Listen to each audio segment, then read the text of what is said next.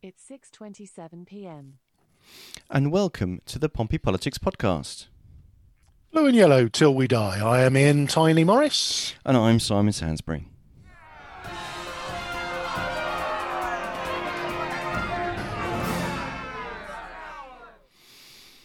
So, Old Bean, how goes it? it could be worse, which I guess is probably not something I'd like to say of a definition of what happened on Wednesday. But we'll get to that. Oh, he's come out swinging, hasn't he? Well, that's quite gentle. What are you on about? Yeah, no, it's a fun fact for you. Hang on, we can't be dealing with facts. What the hell's wrong with you? Are you on the wrong podcast? Next Sunday. Yeah. Mothering Sunday. Everyone, remember, Mothering Sunday. Yeah. That will have been more than a year since we last broadcast live from our glamorous studios in Cosham. Well, thank you for describing my front room as glamorous. But yeah, that's, to be fair, this kind of feels like the norm. But I guess Zoom does feel like the norm to lots of people. But to lots of younger people, it won't be doing on tomorrow. Or it will be. Because they'll be like, oh my God, I'm actually in a room with people. Yeah, it was March the 12th was the start of the old lockdown. So next Friday. And so it's more than a year since we've been distant on the airwaves. But who knows? We'll have to go and have a quick look at the rules and regulations to see when I'm going to be able to saddle my dog up again and come strolling round. I think it's in May. I want to say in May you can meet people inside from another household. So I think that's what we're shooting for. If only someone had done some research on the roadmap last week. Well, we did, but 7 days is a long time in politics, Simon. Things move on, and wheels within wheels, and we find ourselves facing down a cornucopia of discussionary points from Wednesday's Dishy Rishi's budget. Indeed, and yeah, it does look like it's the 17th of May, by the way, if obviously everything goes to plan. You've done research on the fly there. Yeah, I know. It's like, if you put all of these things in OneNote, I am a bit of a OneNote fan, so sorry. It's the one thing that I love Microsoft for that there isn't any replacement for elsewhere. It's really sad, but I do like a bit of OneNote. I don't even know what it is. Oh, good God. Okay, right. Before I don't know how to deal with that. Let's move on. Sorry, you were saying about you were dispensing your admiration for Rishi. We didn't go quite that far. There was a budget, yes. and the lovable Rishi Sunak, who seems to be very popular with lots of people, not necessarily amongst fiscal conservatives, but everyone seems to like him. He's wheeled out. He was allegedly refreshingly honest and laid out his economic plans for the next 3-4 years. Was that a slip of the tongue there, was it? Oh, well, we'll get into the meat of the bones, won't we? Yes. Won't we? As we dig into the, what was it he actually said and what didn't he say, and we can do some philosophical kicking about of when is a tax rise not a tax rise, and would you be happy with a 1% pay rise this year? Yeah. So we can get into Schrodinger's tax rises. Oh yeah. That's all about dead dogs in boxes, isn't it? Well, I mean, or was it cats? That's cats, isn't it? It was a cat, but it was a cat. No cats or dogs have been harmed in the production of this podcast. What's that? No, I'm not going to go anywhere with Schrodinger's cat. So, it's time for Simon's hideously one-eyed and biased on this days. How could you suggest such a thing? So go on, hit me with the Conservative peer Lord Wagstaff kicks kitten in 1823. Go on. Wow. Let's do it. Okay. Yeah, because those are the sorts of things I normally bring up. Funny enough, we're going to go all the way back to 1530 for our first on this day. 3:30. Oh, God. Sorry. The jokes are recycled, even if everything else isn't. 1530, and Henry VIII's divorce request is denied by the Pope. Oh, that he's. And of course, that worked out. That worked out well for everybody, everybody concerned. 1876, Alexander Graham Bell receives a patent for the telephone in the US. Yeah, it all started, didn't it? We wouldn't be sat here now with squigglies jumping up and down all the fibre optics and chasing around the world if it hadn't been for AGB. It did. And then, funnily enough, in 1926, the first transatlantic telephone call between London and New York took place. Hello, this is London Girl. Where are all those people now? What, from 1926? I should imagine. Well, they'll be dead, and I get that. Well, hopefully not all of them. But anyway, no, my point is that the BBC, hello, this is Mr. Cholmondeley Warner speaking, coming to you live from Londinium. Yeah, well, thankfully the BBC kind of stopped enforcing this kind of strange accent of nowhere on its presenters. It now just makes them present things that don't belong anywhere. Yes, but I could imagine though that how annoying would it have been if the first call was, "You have been in an accident. Press 1." Yes. Have you been in a road traffic accident with your automobile that was not your fault? Yeah, I get them. Have you been involved in I understand you've had a crash. No, I would have done had I have sat behind the wheel of said vehicle, but I didn't, so I'm fine, thank you for asking. No, I should imagine. I have a similar response, obviously, though not with the same reason. When people say to me, "Oh, will you need to park your car?" I said, "Well, not really, because if I drive a car onto site, I'm breaking at least three different laws to get here. Yeah. So I'll have stolen someone's car, I'll have driven without a license, and I'm not sure what the third one is." Bikini Atoll islanders are evacuated by the US government to make way for a nuclear testing site. That was way back in 1946. Yeah. Enforced relocation of people. Darkest parts of our history. Yeah, and I guess that must mean, so obviously 46 is after they dropped the first two. So one of the things actually that I haven't previously called out on this day is that literally every time I go to look at it, there is an entry that says the US or the USSR performed nuclear tests on this date at X location. So I kind of do wonder, like, crikey, how many of the bloody things did we need to test before we figured out, okay, this is the size of the boom that we get? I don't quite understand. It was metaphorical wang waving, though, wasn't it? Back in the day during the sort of the Cold War. The Cold War was, we're just basically going to release loads of nuclear weapons, either in the Nevada desert or in the Pacific, just to show that we've got the better abilities to irradiate your citizens than you do of ours. Yeah. But there we go. Not pretty, is it? No, it's not. And do you know what? I think I'll leave it there. I'm gonna quit on radioactivity while we're ahead. Just getting the odd connection issue at the moment, Simon. I'm afraid. Are you? You've gone a bit Dalek on me. Have I? The Daleks haven't taken over. But I'll chuck one in for free. 1968, the BBC broadcast the news for the first time in colour on television. Is that 53 years ago? Wow. So, yeah, I was saying that. My first telly was black and white. Yeah. Well, mine was like a little 4.5-inch radio alarm clock that was black and white. I mean, it wasn't so good for watching football on, but to be fair, I never really watched any football.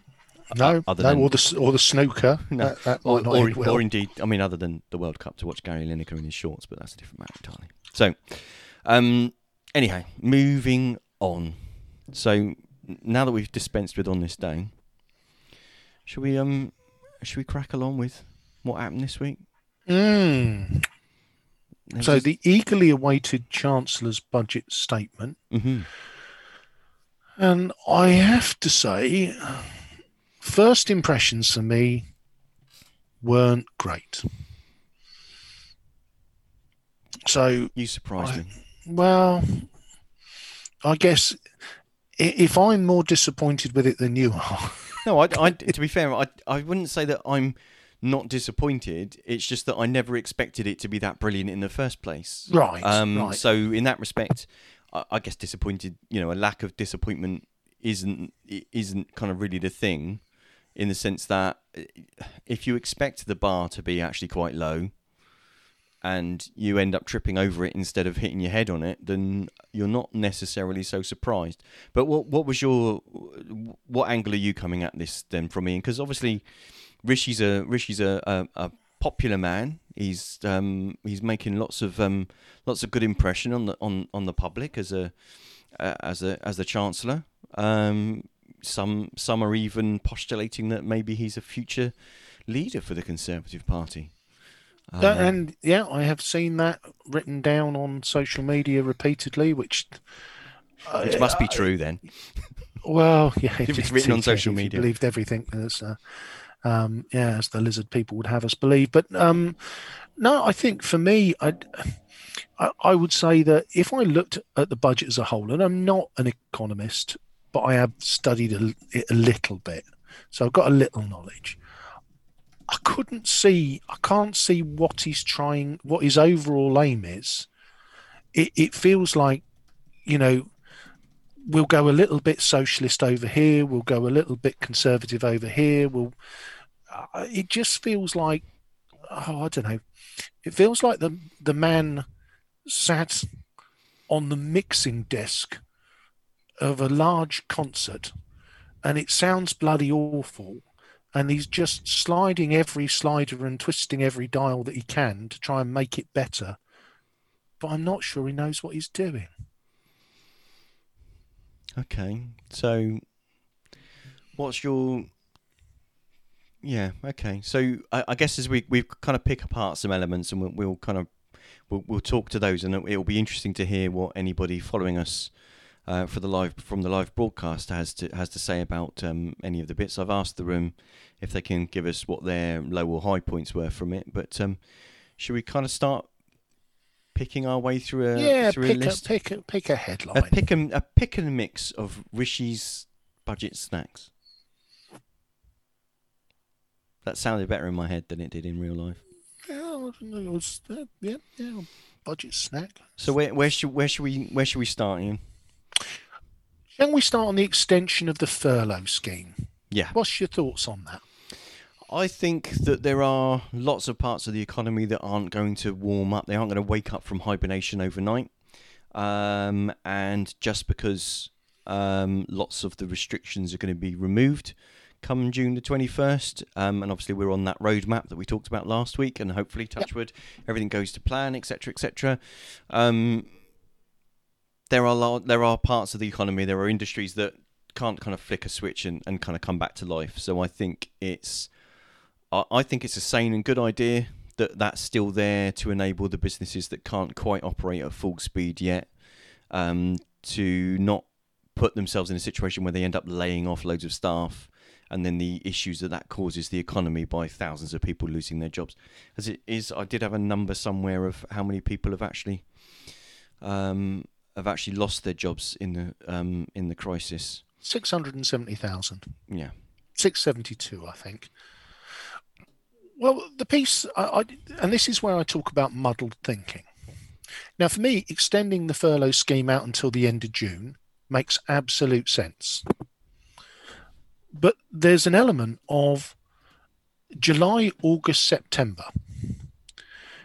If I look at the economy and I look at that, the hoped for V-based bounce back, people are anticipated to come out of lockdown and spend if they can.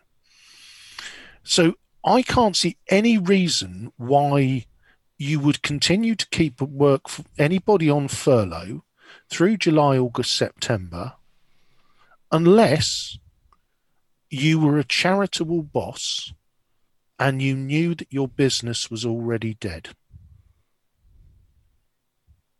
So if you work for me, Simon, and I know that my business is not going to come back, it's sat there in hibernation and I am not going to pick it back up again, your job does not exist. It will never exist again. So why would I lay you off now when I can say to you, Simon, mate, I'll give you the nod. You know, it ain't going anywhere, mate. Enjoy the summer with your kids, and then you better start looking for another job because I haven't got one for you. I can't see any reason to keep anybody on furlough through July and August.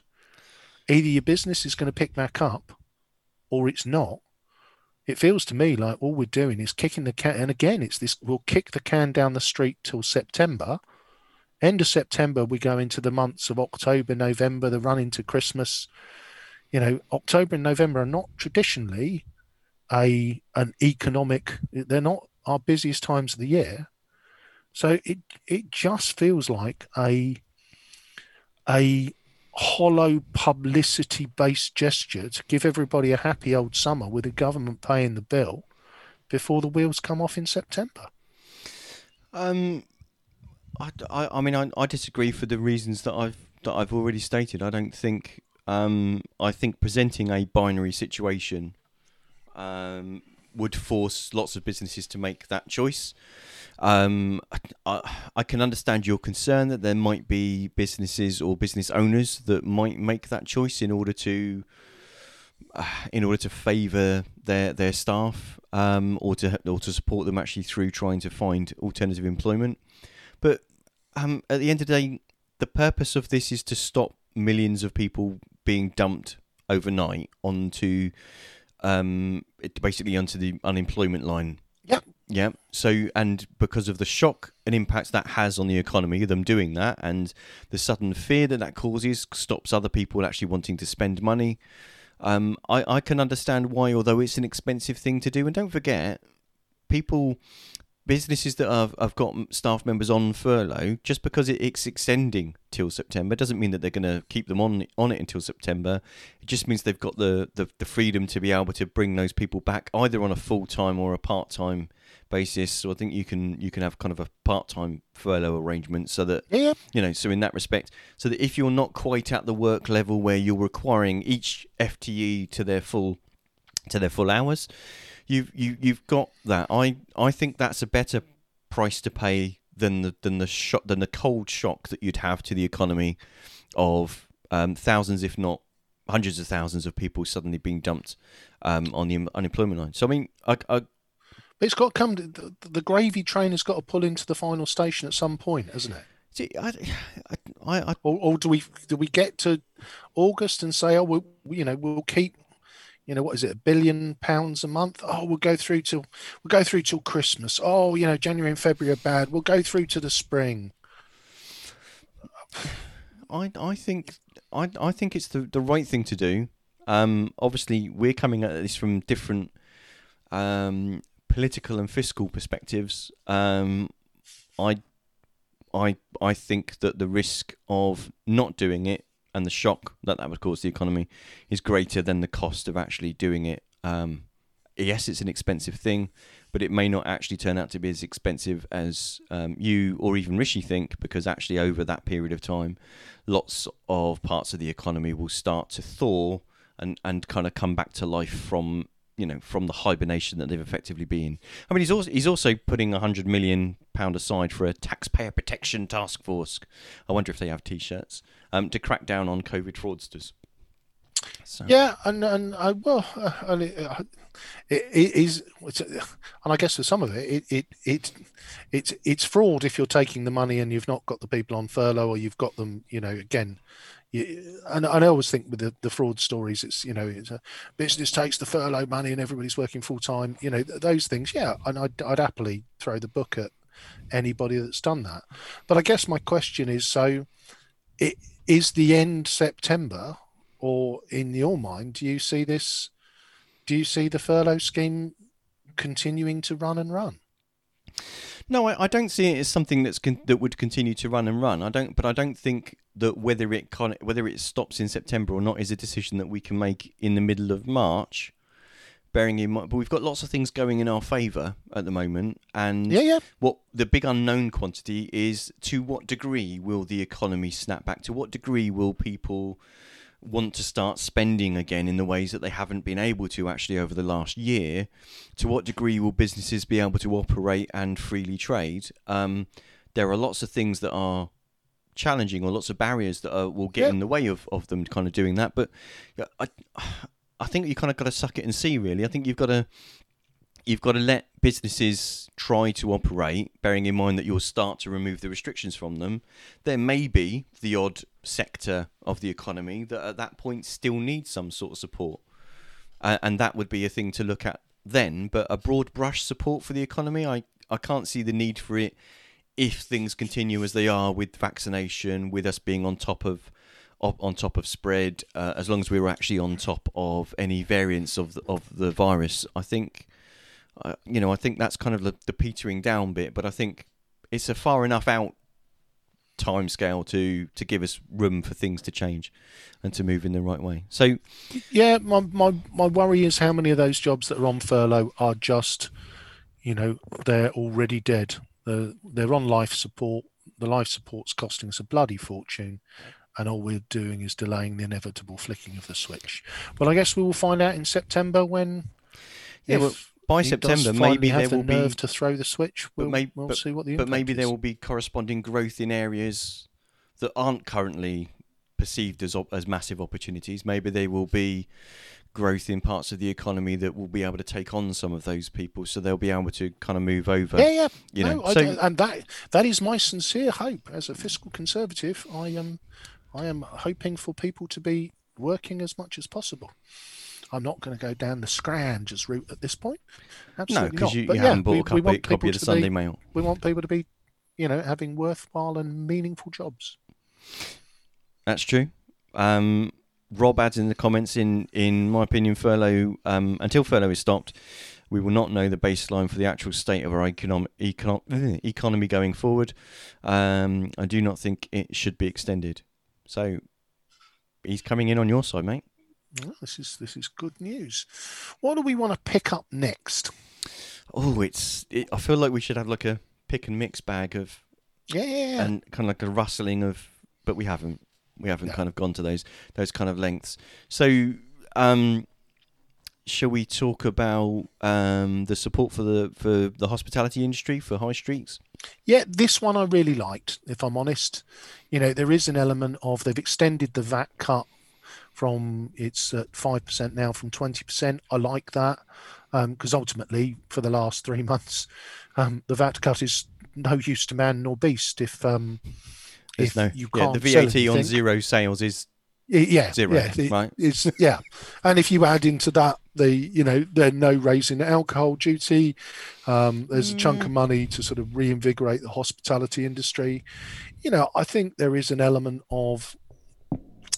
And again, it's the acid test, isn't it? It's that, when the June the 21st normality comes, and I put that in air quotes, I know you'll be racing out to your local spoons to celebrate with your to back British business. I'm sure that will be the case. I will not be racing out to the local spoons. I will be racing out to any other public establishment, but I wouldn't be racing out to a Spoons, and I apologise because I know people that obviously work for Spoons because they're a large employer, but no, I won't be frequenting one. They won't be getting your custom. So yeah, it's an element of will that sector be able to bounce back? And I think the investment in that is really wise, because I think the other thing we've got to recognise is that the hospitality industry, does support an awful lot of, it's a phenomenal number of jobs. It does. It's a very, sorry, excuse me while I let the cat back into the room, sorry, that had only left the room like 5 minutes beforehand. And she'll be asking to leave again in about 30 seconds. So yes, it's the nightlife economy is strong, and it's, to be fair, it's a fair.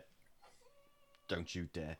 It's a fairly kind of important part of our culture and our community. So we want to kind of see that back up and running.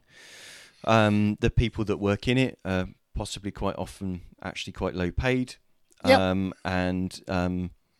they need to I'm sure they want to get back into a safe working environment.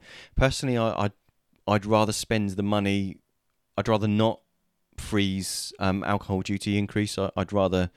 I think of all the things that you could have not seen an increase in, or other things that you could have put that money into, because as much as I like a tipple myself, sorry, but there are things that, there are other things that we could be spending that money on other than propping up the hostelry industry. I think the problem is, isn't it? Otherwise, the risk is that you give with one hand and you take away with the other. Oh, for God's sake, my dog wants to go out. You may have picked that up reading between the lines. Ultimately, between the cats and the dogs coming in and out today. Yes. This happens every Sunday. So there'll be a similar bark when he wants to come back in, although hopefully not as loud. If you're going to keep that low, you've effectively given a 15% cut there. If you then go and stick, 3 or 4% on alcohol sales, you're taking it back again. So, broadly, hospitality industry, A, shot in the arm, B, again, as you've mentioned, lots of people on relatively low pay. And if that sector remains depressed, then obviously, that's not going to do much good for anybody. No, I think, it will be, do you know what? I find it hard to imagine as someone that doesn't go out to pubs kind of that regularly anymore anyway, but would occasionally go out to one to, meet up with some friends, have a couple of drinks, and even sometimes some food. I can't even remember what that feels like. It's really, really strange. And I think it's going to be really, really strange for all of us. So, well, in fact, do you recall the last time I think it was you and I took lunch in the Week's Bistro. That's the last time I was out in any meaningful way. Yeah. Which was some time ago. Yeah, we had a planning meeting and some. We did. And some rather nice grub, but it seems like a lifetime ago. So I think there are, as much as there are lots of people, I should imagine, absolutely chomping at the bit to get back into going down the pub, or going to sit in Costa or whatever. There are probably also people that will be quite reluctant and nervous to do so. Yeah, and that's going to be a funny one because, and again, one of the things that strikes me, and again, it's a thing I don't understand. I do like a decent cup of coffee, but what I don't understand is every time I don't drive, my wife drives me to Costa at North Harbour, there is a 200-yard long queue for the Costa drive-through. So there's obviously an appetite for spending £4 on a Chocolate Mappuccino with hazelnut syrup and something on it. So whether people will still want to be driving through or getting back to sitting in the arrangements, time will only tell. I guess it's someone that. For whom the bell tolls, Ian. I guess it's someone that doesn't drive. I don't also get the idea of driving somewhere to get a cup of coffee. That I don't quite. No, doesn't compute with me. But a nice walk along Hillsy Lines to the cafe that's there. That's Casemates. That's at Casemates studio. Oh no, sorry, not that end. The Lido side. There's one kind of next to the water kind of skiing bit. I'm sorry, getting my descriptions really awful. But a nice little hot chocolate from there doesn't go wrong. But it's only time will tell. But I think that kind of speaks back to us talking about furlough. Is that some things are going to change, but that at least gives a flexibility for businesses to kind of work kind of around that and with it, and see how that change actually works in a normal trading environment. Because let's face it, we haven't had a normal trading environment for about a year and a half. Oh yeah. March. It is February last year before the world started to change, isn't it? I'm exaggerating them with a year and a half, but you know what I mean. No, it is a solid year since lockdown started. It just feels like about Yeah, feels 5. longer. So I keep making mistakes on documents because I keep dating them 20, and people say it's 21. It's like, yeah, 20 never happened. So not that I want to Groundhog Day that one. We're pretending that didn't happen. Just like no, not going to say it. So I think parts of the hospitality industry, there's going to be if people aren't traveling for business because they're Zooming instead rather than, or other video call providers are available, but if they're using video conferencing more now instead of actually traveling, will hotels see as much demand? If people definitely not. So business demand might kind of drop off the cliff, but they then also might see, because people aren't traveling abroad so much, maybe there'll be more kind of staycationing. So swings and roundabouts, isn't it? It's I think you have to see what happens to really, because you can't ultimately really predict how. I'm sure there are people that could sit there with numbers and figure some of it out, but if you ask 5 economists, you'll get 6 different opinions about what will happen to the economy in 6 months' time. Exactly that. No, and it's interesting. It was one of the things I was talking about. So I used to have to regularly travel to Leamington Spa, which is a lovely place to go, but ultimately, there were a number of budget hotels there that were filled entirely with business travellers virtually. And again, one of my muses is I don't, some of them were struggling before the pandemic.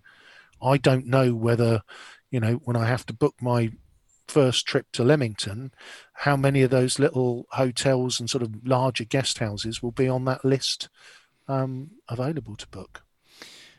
Who knows? Until the economy is released, until the restrictions are withdrawn. So shall we ask ourselves that conundrum then?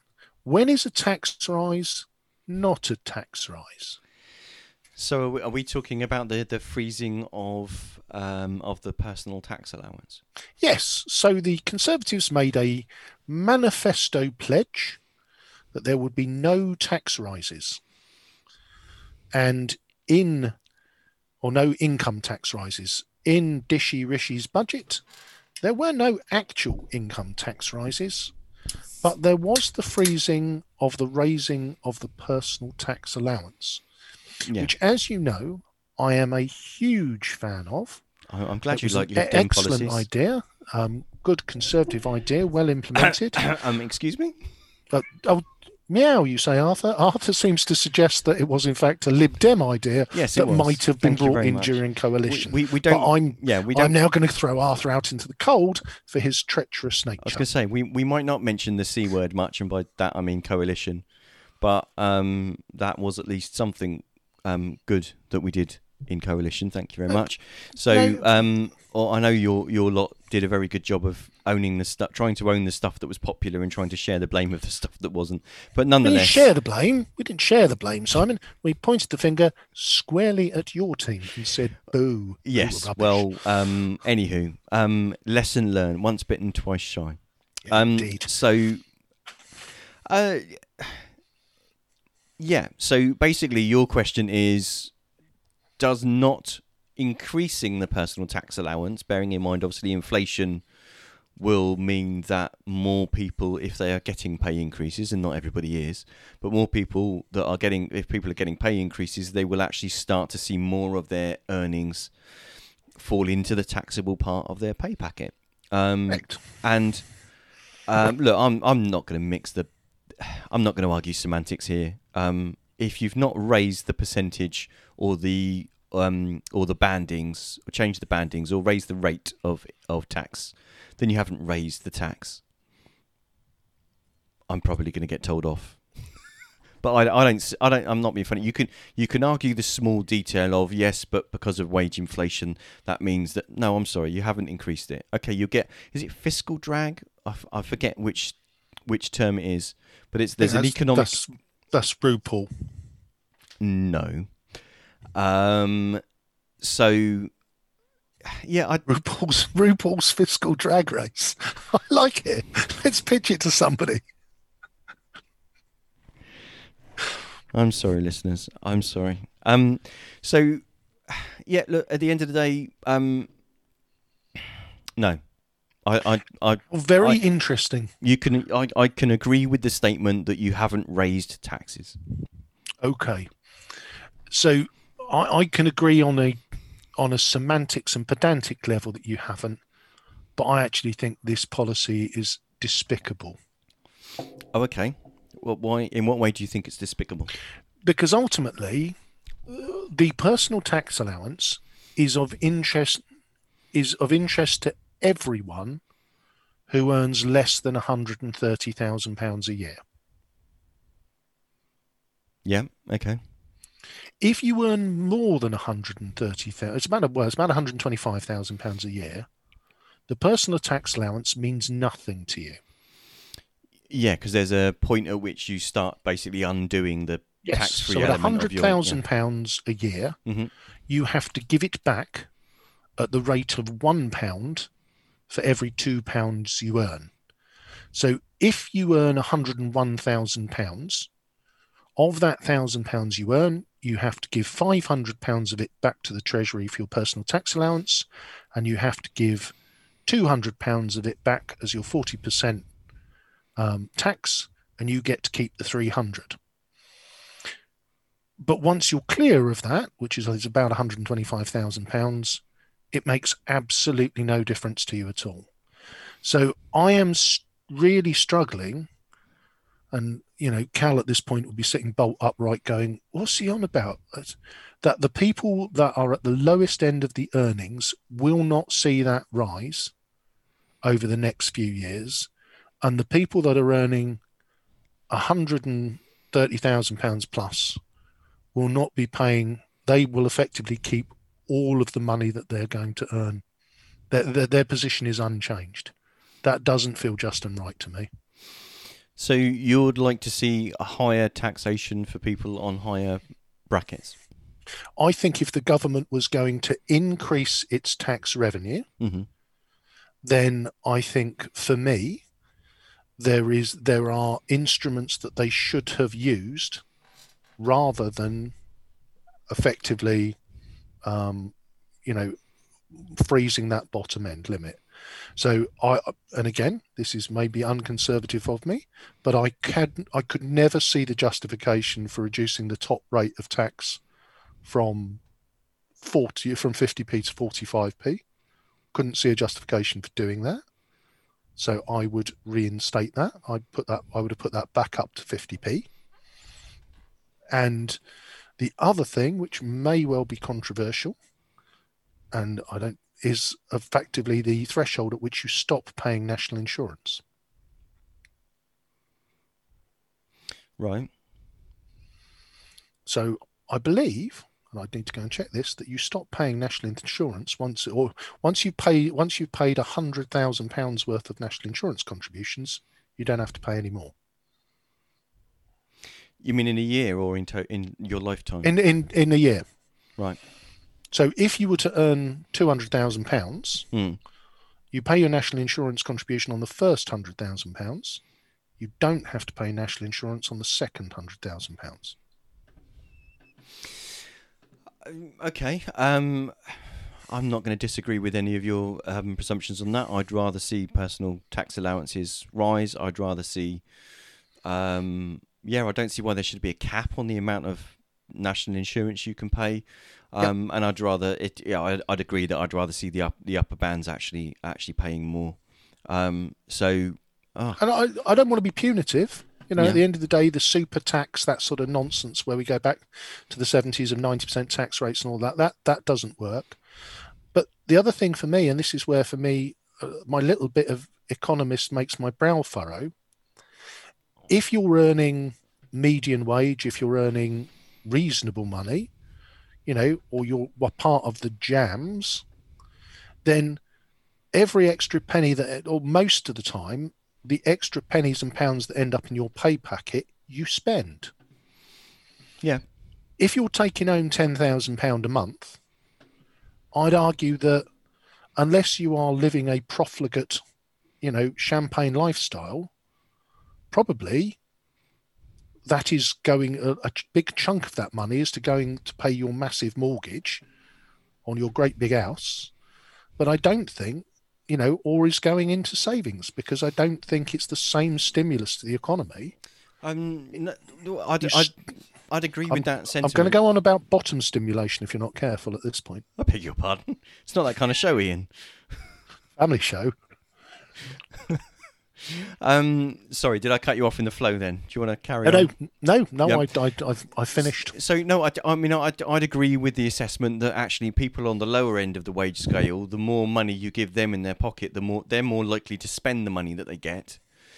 Then people at the higher end of the wage spectrum, they're either likely to save it or invest it, or even to spend it in a different country, which isn't very good for the for tax revenues here. So in that respect, I'd rather see more of people's wages at the lower end of the bracket actually released back to them, because they will be the most likely to spend it, and the most likely to spend it locally. So therefore, that's a stimulus or stimuli to their local economy, and I think that's a better idea than enabling CEOs to buy another yacht. I think that's a better way. Yeah. I think that's a better way to manage your money. Oh, good grief, we've agreed on something again, Ian. Jesus, that's going to cause us problems. And for me, it's that kind of. I see it as a very unconservative policy. At the end of the day, we're it isn't. I don't see that it's achieving what we're trying to achieve. And then you follow that with let's hike up corporation tax. I've got my head in my hands. It's that. Oh, really? So let's move on to corporation tax then, as we've. So corporations. So what Rishi's done here is he said that basically it's going to stay as it is at 19%. On profit on companies that have more than £50,000 worth of profit a year, but in 2023 it's going to increase to 25%, or was it 5%? 25%? But there was also something interesting about it gradiating up. So rather than it being before £50,000, you don't have anything, and then after that, bang, it's 25k. It's going to gradiate up from 19% at companies with a profit of £50,000 or more, and then gradiate up towards it gets to the full whack of 25%, which I think also makes more sense, because if you create these kind of fiscal cliffs where there's no incentive for a company to grow beyond a certain point, because suddenly it faces a massive tax obligation, then that kind of seems counterintuitive. So in that respect, it seems good to me. It would still make us actually one of the lowest corporation tax rates in the G7. Would still make us a favourable place to invest compared to other countries. So what's not to like? Raising corporation tax does only one thing. What's that? It limits the amount of corporation tax you do. We will take no more money, because, and you've given people 2-3 years. So the people that will be making money out of this will be the likes of Deloitte and KPMG and Exchequer, who medium to large size businesses who are not currently realizing their profits in foreign nations, will charge off to make, because again, it doesn't sound a lot. It's 19 to. It's increasing your tax burden by a quarter. So best thing you can do is go and register your company either in the Netherlands or in Belgium or in Ireland or in Luxembourg. Register your profits then and restructure your UK operation to be a service-based arrangement and avoid the corporation tax. So you mean kind of following the operating models of companies like Google, Amazon, Starbucks, Apple, Starbucks, Google, Costa. Yeah. Yeah. Now, for me, and this is where, if I look at those companies, and, I am a hypocrite. I don't like the fact that Amazon don't pay a fair amount of corporation tax, but we use Amazon on an almost daily basis. And for me, there was an opportunity in this budget. You could have done something. You could have put, if you want to regenerate the high street, level the playing field. you could have done something to the online retailer with and again, this isn't about profit, about turnover, Mm-hmm. where you effectively put a transaction tax on them, and that could have yielded billions. And if Yeah. I look at what they've done, so Amazon will be paying 25% corporation tax instead of 19% corporation tax in 2023. What's that, about £12.50? It's about 18 quid and a fish and chip supper for three. Okay. So, I mean, to be fair, I don't disagree about finding a way to do something to tax the massive amount of revenue and the massive amount of profit being generated by some online giants. I mean, it was rumoured before the budget that there was going to be some sort of windfall tax, but that isn't something, interestingly, that Rishi chose to do, which, to be fair, he could have done. Didn't the Labour government, didn't Gordon Brown, when he was Chancellor, do a windfall tax against the energy companies Yes. in the early noughties? It's very naughty. But this is where the windfall tax wouldn't have worked, Simon. And again, this is we're getting into hot-blooded tax-based discussions, because the way in which the likes of Amazon have structured their affairs is they realise all of their profit in the most tax-advantaged location. Yeah, but then, like you say, don't tax against profit, tax against income. You can, but then you and this is where the challenge comes, is that unless you can pick an entire sector, and if you look at Gordon Brown's, it was a tax against profit, not against turnover. And that's where, you could, if you start taxing on turnover, there are businesses that you will kill by doing that, because their turnover is massive, but their profit margin is negligible.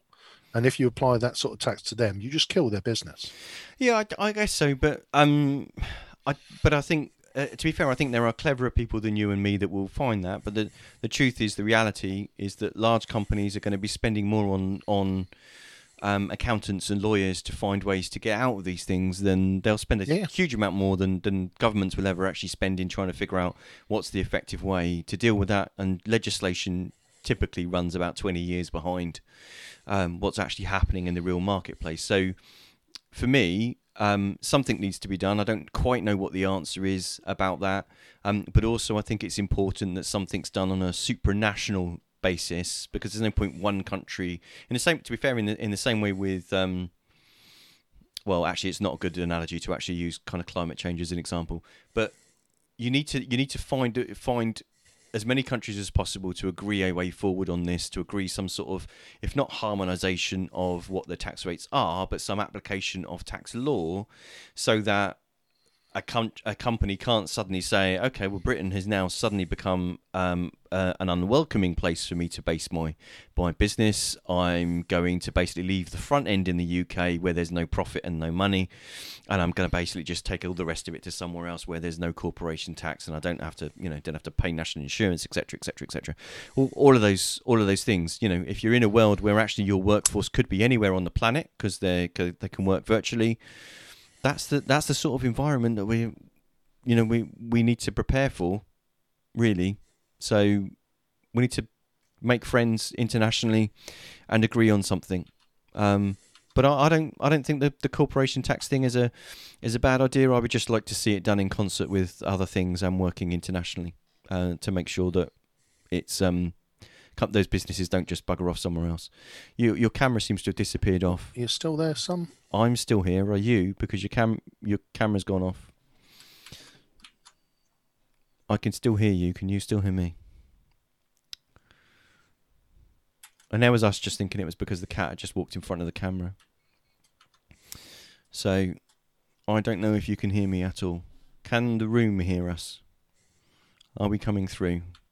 Is there anybody still following? Or have we put you all to sleep? Could someone put a comment, please, in the room to say that you can still hear us? And silence. Ian, can you hear me? Ah, you're back. I can see you. Okay, sounds like people can hear me, but they can't hear you, but you're visually back, but you are on mute. And you're now off mute. Sorry about that. All sorts of internet-based problems. Yeah, well, we're going to have to check Boris's rules and Prime Minister Johnson's rules and see when we can broadcast from the same place. That'll take a bit of a headache out. Absolutely. So yes, or maybe it was the fact that we were discussing corporation tax that the lizard people had watched us. Well, maybe Bill Gates kind of just flicked a switch then somewhere. But thank you, Lynn, Rob, and Malcolm for confirming that you could hear me. I'm sorry that you could still hear me. You could hear me wittering on. But okay, so corporation tax, kind of done that one.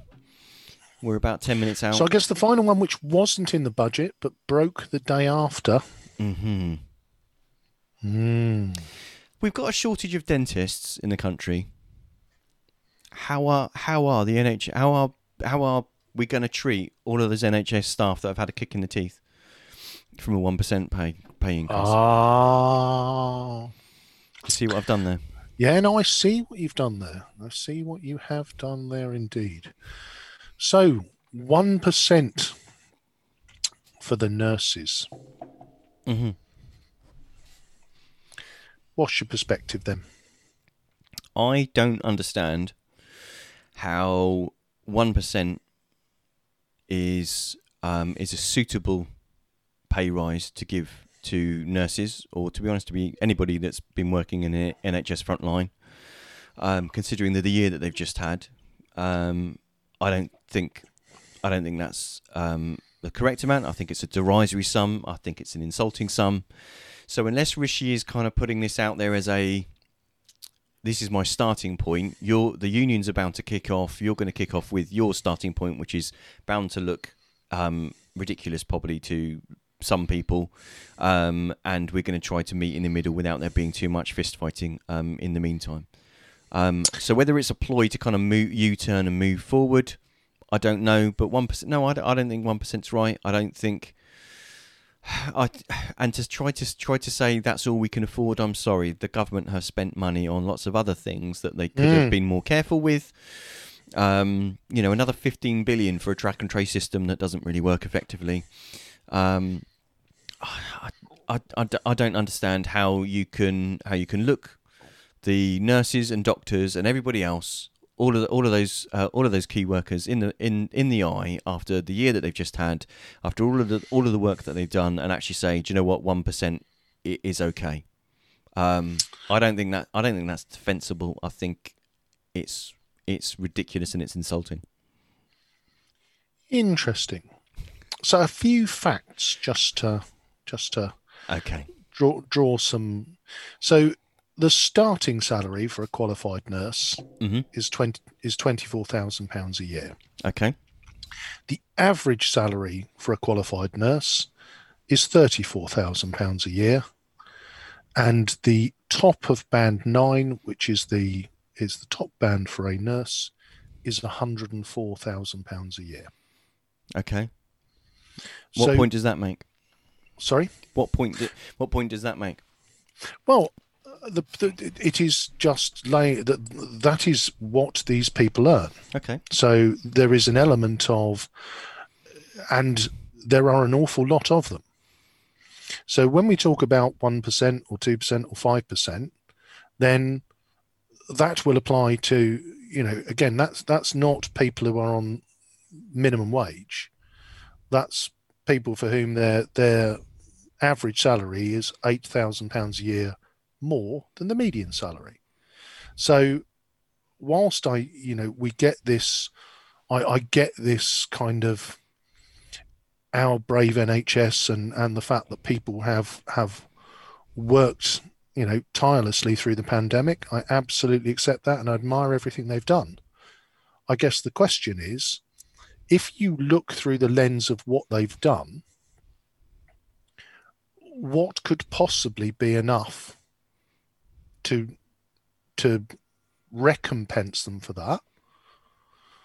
And there's an element of, and this is where I find trying to commodify the work that they've done, I just find it, I'm not sure how you can. So my question is, well, if 1% isn't enough, what percentage are we giving them? Okay, I'm a bit dumbfounded. Um, because on one hand, you to quote you, you said you can't commodify. Isn't that what wage negotiation and the marketplace is meant to be about? And I thought the Conservatives were meant to be good at understanding the latter. Um, we, I also find it a strange argument to try to take that these people that work ferociously hard in actually Yep. horrendously hard-working jobs that are absolutely vital, and that when we really need them, we really need them, that are highly skilled jobs that require years of training, to try to say, but that wage is actually Apologies, higher Simon. than... My bandwidth means that I'm not getting any of this. Okay, I don't know if you want to... Can you follow on Facebook or dial in? I don't know. So I don't know that... I don't. If I'm really honest, I don't get how trying to make an argument that because these people are on, compared to the median income of everybody else in the country, they're on what looks like actually a very good wage.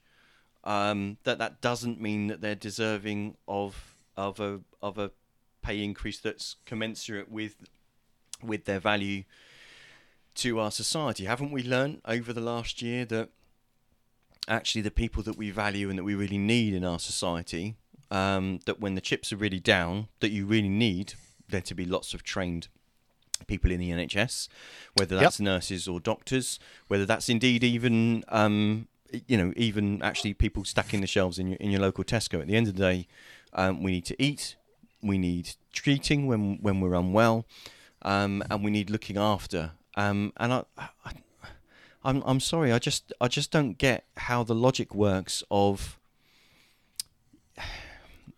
So my Yeah, but they're question getting then, £8,000 more a year than you normally would. That no, should no. be fine. I don't. So my question is this: is that if 1% isn't enough, Mhm.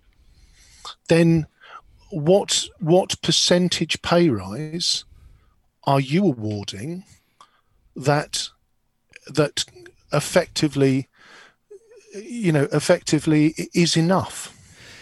Well, I mean, to be fair, I'm not part of the remuneration committee, so I couldn't put a figure on it because I'm not going to turn the wages that they should be getting into some sort of political guessing game. I think I think it would be strange to try and encourage people that don't know about the industry, that don't know actually what the work is worth, that don't know how hard the job is, to be involved in what is essentially going to end up being a semi-private public negotiation between the people that control the public purse and the people that represent the people that are doing the work. I don't see how that helps either. I don't think it's defensible to be able to say that they're only worth 1%, but I'm not going to sit here and say what that percentage should be because I don't have the data. I'm not in a position to make that, and it's not my call. I mean, personally, just to kind of draw, we've as a party, we've had as a policy for several years, we'd put a penny on income tax and dedicate that extra money towards actually funding the NHS properly. I think we need to be honest that if we want decent public services and we want skilled and dedicated people to work in those public services, we need to pay them properly, and we do need to fund those. Taxation is the price you pay for a civilized society. So I think it's and I think that's probably some, just to cut in there, and that's the reason why I framed the conversation around what the people are actually earning, because I think it's a very easy thing to say we should pay the people properly. Mm-hmm. And I think we can all agree that. And I guess the question for me is an average salary of £34,000 a year for that role paying those people properly? And as you say, neither of us are experts in the field. But if I look at that role compared, I think there is a tableau that has been painted around this, which is that those roles aren't paid properly. And I think that's why I brought in the average wage, and I took that from the nurses.co.uk website to say, well, £34,000. No, it's not a fortune, but it's also not minimum wage. So I think when we're framing this discussion, I think we have to frame it within the within the construct of what is being paid. But the only thing I will agree with you on, and again, forgive me, fellow Conservatives, I think this is a Trojan horse announcement, which is they have no intention of settling at 1%. But I think if they would have put their opening bid at 3%, they would have got exactly the same backlash as they have got for 1%. And I think they'll end up settling probably closer to 3%, and they'll portray that as them being a listening government that has listened to the mood of the people and has blessed our NHS nurses with a bigger pay rise than they really can afford, but they found the money from somewhere. What a disgusting way to treat the people that save our lives. Disgusting way to treat the people that save our lives. I understand that we live in a capitalist society, so the marketplace for both employment and in retailing of goods and services puts a price on things. But for us to try to argue over, that's all I think that's worth, when we're talking about, and it's strange that we have those discussions about the people that teach our children. We have those discussions about the people that that save our lives when we need hospitalisation and medical care. But we don't have those conversations about... Sorry, Simon, can't hear you at all. Okay. We don't have... I'm going to run with the idea that that's your bandwidth rather than mine. And I think, unfortunately, it is. Yeah. But we don't have those conversations about CEOs that are on 20, 30 times what the average or the median salary is actually in their organisations. And I'm not saying their job is easy, but I find it weird to argue on one hand that the market is how we should define what people's value is in remuneration, but on the other hand say, actually, regardless of what someone's value is, actually we should just argue that that because they're in a higher wage bracket than the median income, that we shouldn't actually be remunerating them anymore. I'm not saying that. Not saying that. All I'm saying is that I'm just putting that up against the tableau of the underfunded, underpaid, undervalued nurses. And I'm not making a value judgment at all. I'm just offering. You're saying that. So you're arguing that actually we should enter into some sort of cursory arbitration based on, we'll start low, we'll start with a really insulting figure which contradicts what our own Prime Minister said about, the NHS would get what it needs and the staff should have what they need. They should have a decent pay rise. I don't know how you can kind of marry standing on the steps of Downing Street clapping every Thursday with actually offering a 1% pay rise. I can understand from a financial, logical perspective of if your value of people is only seeing them as a number on a balance sheet instead of actually what their true value is to your society, then yeah, you might want to play games at starting at 1%. But what a horrible way to treat the people that save our lives. What a horrible way to treat the people that really have value in our society. Well, and again, because you can't put a value on what that percentage figure should be. I'm going to put it to you that whatever that percentage figure was, other than it being ridiculously unaffordable, we were always going to get this backlash. I personally, so it was always going to be terrible. So we might as well be as insulting as we possibly can. I'm sorry. I can understand how in some people's heads that makes sense and that's logical. But sorry, Tom, I really am struggling to hear you. I think that's wrong-headed, and it's just nuts, and it just speaks a lot about how certain political parties look at how very, very important members of our society, how they value them. Have you got me back, or you've still lost me? Yeah. To be fair, mate, I didn't. I got one word in 6 out of that last one. So Okay. so I guess this is going to be something that we disagree on. We've had a couple that we've agreed on. We've had some that we've Yeah. agreed on. We're kind of past the end point. So should we kind of move to a wrap? I think we should. You've been listening to the Pompey Politics Podcast. Blue and yellow till we die. I'm Ian Tiny Morris with the really shabby band network. And I'm with Simon Sansbury.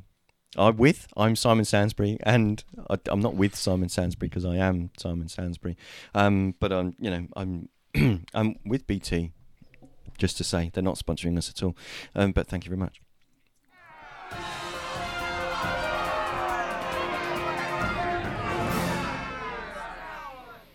Oh mate, you've got to get some better internet. And to be honest, we've got the best that money can buy on the estate. But ever since they upgraded us, it's been dreadful. Thank you for listening to this episode of the Pompey Politics Podcast. If you want to make sure you get notifications about upcoming shows and get to know when we're live, we normally broadcast live 6:27 p.m. on a Sunday evening, then follow us on Facebook at Pompey Politics Podcast. You can also follow us on Twitter at Pompey Politics 1. Please, if you'd like to, feel free to leave a review wherever you listen to your podcasts, and you can even ask Alexa to play the podcast for you. Alexa, play the latest episode of the Pompey Politics Podcast. Getting Pompey Politics Podcast. Blue and Yellow Till We Die from Amazon Music. Alexa, Playing the latest episode. stop. See? It's easy.